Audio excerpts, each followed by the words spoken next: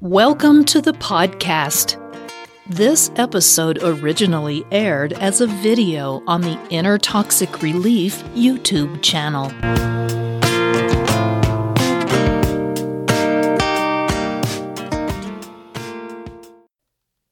Inner Toxic Relief presents How to Convince a Narcissist to Go to Therapy. Many people claim that therapy won't help a narcissist. And by narcissist, I mean someone diagnosed or who qualifies for diagnosis with narcissistic personality disorder, known as NPD. Therapy can, in fact, help. The real problem is that narcissists rarely seek professional help because they see the world through a distorted lens that causes them to believe the problem is with other people, not themselves. As psychologist Mike King bluntly states, a narcissist isn't going to believe there is anything wrong with him and would laugh in your face.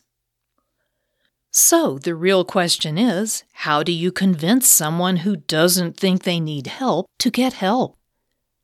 Let's dive in deeper. How can therapists help narcissists? Most narcissists seek therapy because they need relief from some very unpleasant feelings they are experiencing, or to please someone they consider to be important. They often leave therapy when they start feeling better, or when the person they care about is happy with what they've done. Still, if the narcissist stays in therapy, they can develop strategies to avoid future pain. While it's still all about them, rather than changing to stop hurting other people, at least they can get some benefits. They will often begin the process of examining their childhood situation and the defense mechanisms they've developed to cope with the difficulties they experienced. This is relatively safe for them because they can do this without feeling judged. Once they can see how and why they developed the coping mechanisms they did, the therapist can then gently begin helping them explore new coping mechanisms. The narcissist can then form new, healthier coping habits while simultaneously inhibiting those old, unhealthy behaviors. With enough practice, those new habits are encoded in the brain. The next step is difficult for narcissists because they actually feel a lot of shame about what they have done, but the skilled therapist can help the narcissist begin to understand how their behavior impacts other people. This process can help them develop empathy for other people, and it also gives them less incentive to be so grandiose. How to convince the narcissist to get help. Now that you understand more about how narcissism develops and how therapy can help them, what can you do to help them get the therapy they so desperately need? While the choice is ultimately not yours to make, here are a few things that will help you convince them to consider therapy. Number 1. Point out the benefits to the narcissist. Don't frame the benefits in terms of how they will change the bad narcissistic behavior. Rather, point out how they will help the narcissist get what they need.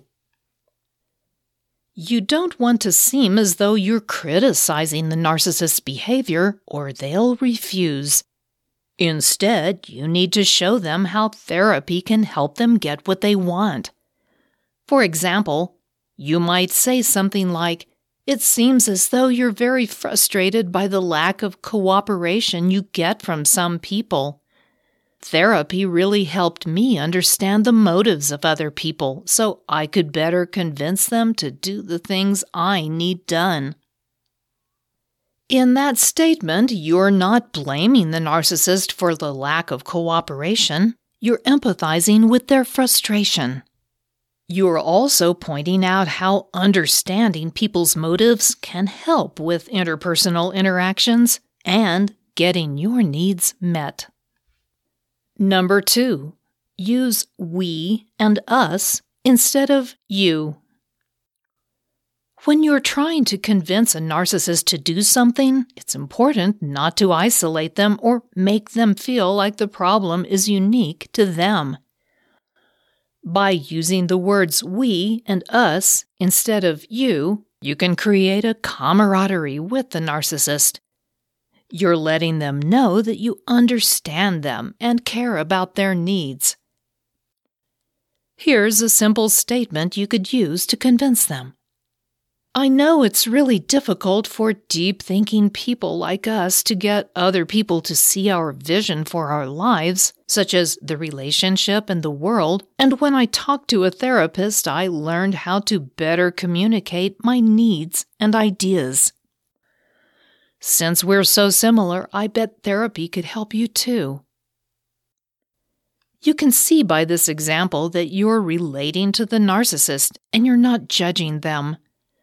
In fact, you're letting them know that you have some of the same difficulties that they do.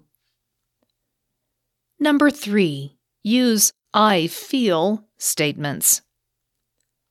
For many narcissists, it takes the threat of losing something or someone they really care about or need to motivate them to do something. If you feel like you will go no contact if the narcissist doesn't seek help, you want to explain to them how their behavior affects you and why you can't stay with them unless they get therapy.